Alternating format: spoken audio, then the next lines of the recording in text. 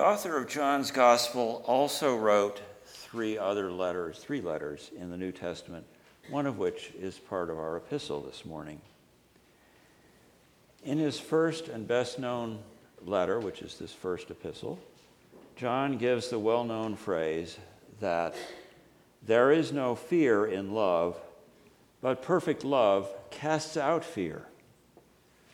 This morning, I offer suggestions about how to best read the Gospel of John in a way that can help deepen the spiritual life. I will center around the message of love casting out fear.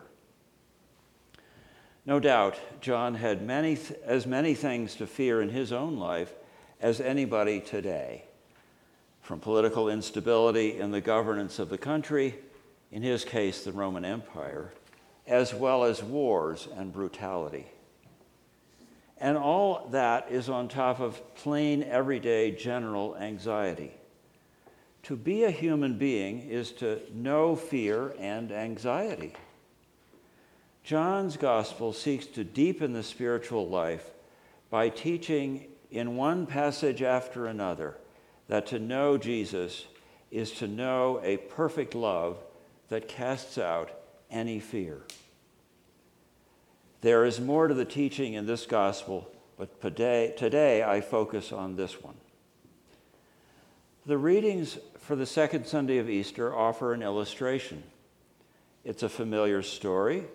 The disciple Thomas doubts the other disciples after they tell him of their initial encounter with the Lord. All the followers have just lost their beloved teacher and are cowering in fear.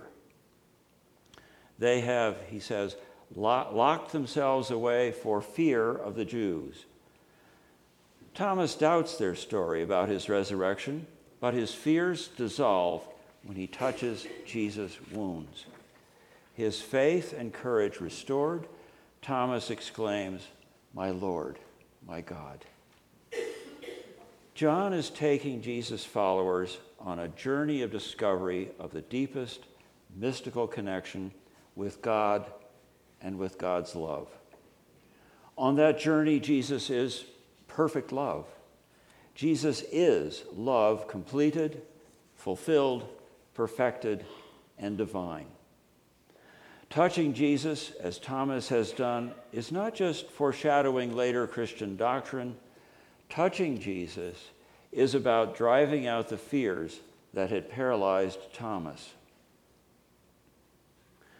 The Thomas story, when seen within the context of the whole of John's Gospel and his letters, reveals the power behind the simple phrase that perfect love casts out fear. So the Thomas story is not so much an episode from long ago and far away that I can choose to believe or not, and so affirm or not that the Nicene Creed doctrines are true or not, and we're about to read the Nicene Creed. John's Gospel offers a pathway into grasping the presence of God's full and complete or perfect love in this life in a way that empowers the casting out of fear, even the radical and dramatic fears that plague modern people. Now, of course, an effort of a lifetime is needed to explore the fullness of the path in John's Gospel. But today, there is time for a few insights for delving more deeply into this message. A message that is both completely familiar, who hasn't heard that phrase before, yet always in need of rediscovery. For example, for most of my adult career, I have worked as an attorney as well as a priest for the poorest of the poor in Washington, D.C. Sometimes I worked for women struggling to survive and raise families on welfare and food stamps. Once, when doing Bible study with a small group of the women, I asked how they were able to get along. How did they survive amidst all of the hardships of their lives? One woman's son, for example, had recently been sent to prison for killing another man in a drug deal that had gone bad. She said to me simply in the Bible study group, "Well, Lynn, don't you know? Perfect love casts out fear." She had taken into her heart what the gospel was talking about and was passing that comprehension on to me and to the friends in the group. Crucial to John's teaching is that fear and love are more than feelings that come up from time to time. John's gospel seeks to draw his readers into a new way of understanding who and what it means really to be a human being. What does it mean to be a human being? This new way of understanding is that all who know Christ, deep within themselves, have the power to live out the reality of their being children of God. Again, a familiar phrase. But what does that phrase, being a child of God, mean? And of course, this is Children's Sunday. The view of someone being a son of God did not seem so new and unique in ancient Rome and in ancient Greek, in that culture, and that at the time John was writing. For many decades, starting around the time of Jesus, Roman emperors took to proclaiming themselves son of one or another of the Roman gods. And these Roman emperors were themselves following the examples appearing in the Greek and Roman classic epic poems such as the Iliad and the Odyssey, where heroes are sometimes described to be the children of one or another of the gods. John and St. Paul and the other early Christians came to the profound insight that Jesus was the Son of God the Father, the transcendent God of the Hebrew Scriptures. But then John and the others took this insight a step further with the realization that the followers of Jesus are also empowered to become children of God the Father. It was a transformative insight. 2,000 years later, after that insight first happened, it's hard for us modern people to understand how radical and new it was. John's gospel message is that every new Christian, every new generation of Christians, needs to rediscover and take in this insight for themselves. In putting his gospel together, John realized that when the Holy Spirit addresses Jesus in the first chapter of John's gospel, when the Holy Spirit addresses Jesus as the beloved Son of God in the baptism, that recognition carries over to the followers of Jesus as well. And John says that later in the first chapter of the gospel. That same power that Jesus has as the Son of God is embedded within each of his followers as well.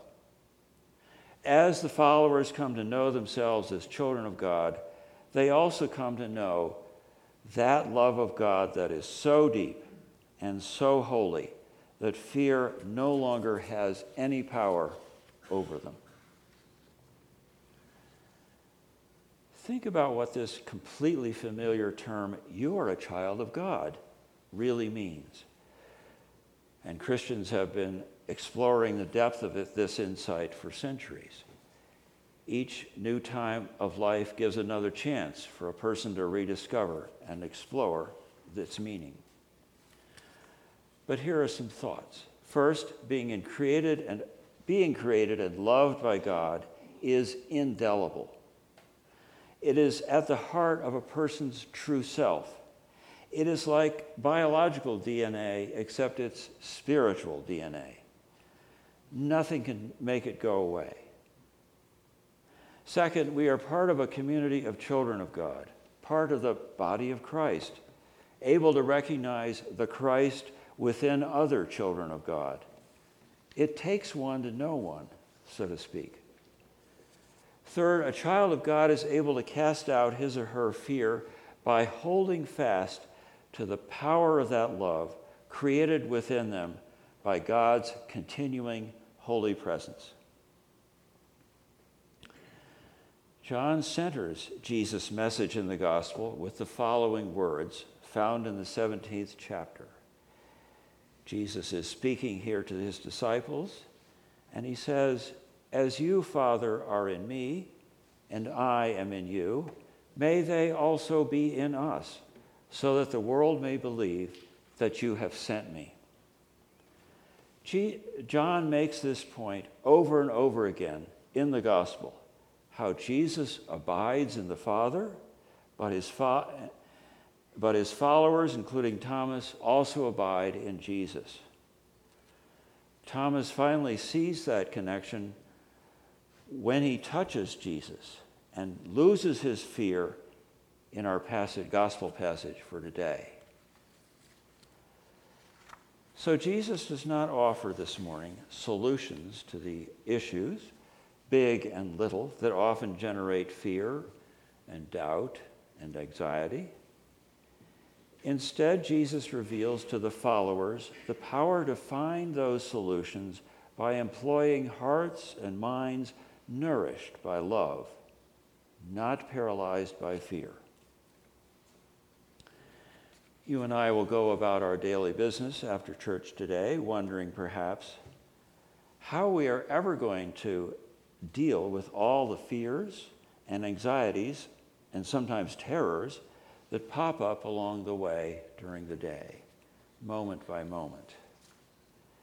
John would respond, "Feel Jesus' divine presence dwelling deeply in your hearts. Feel that presence.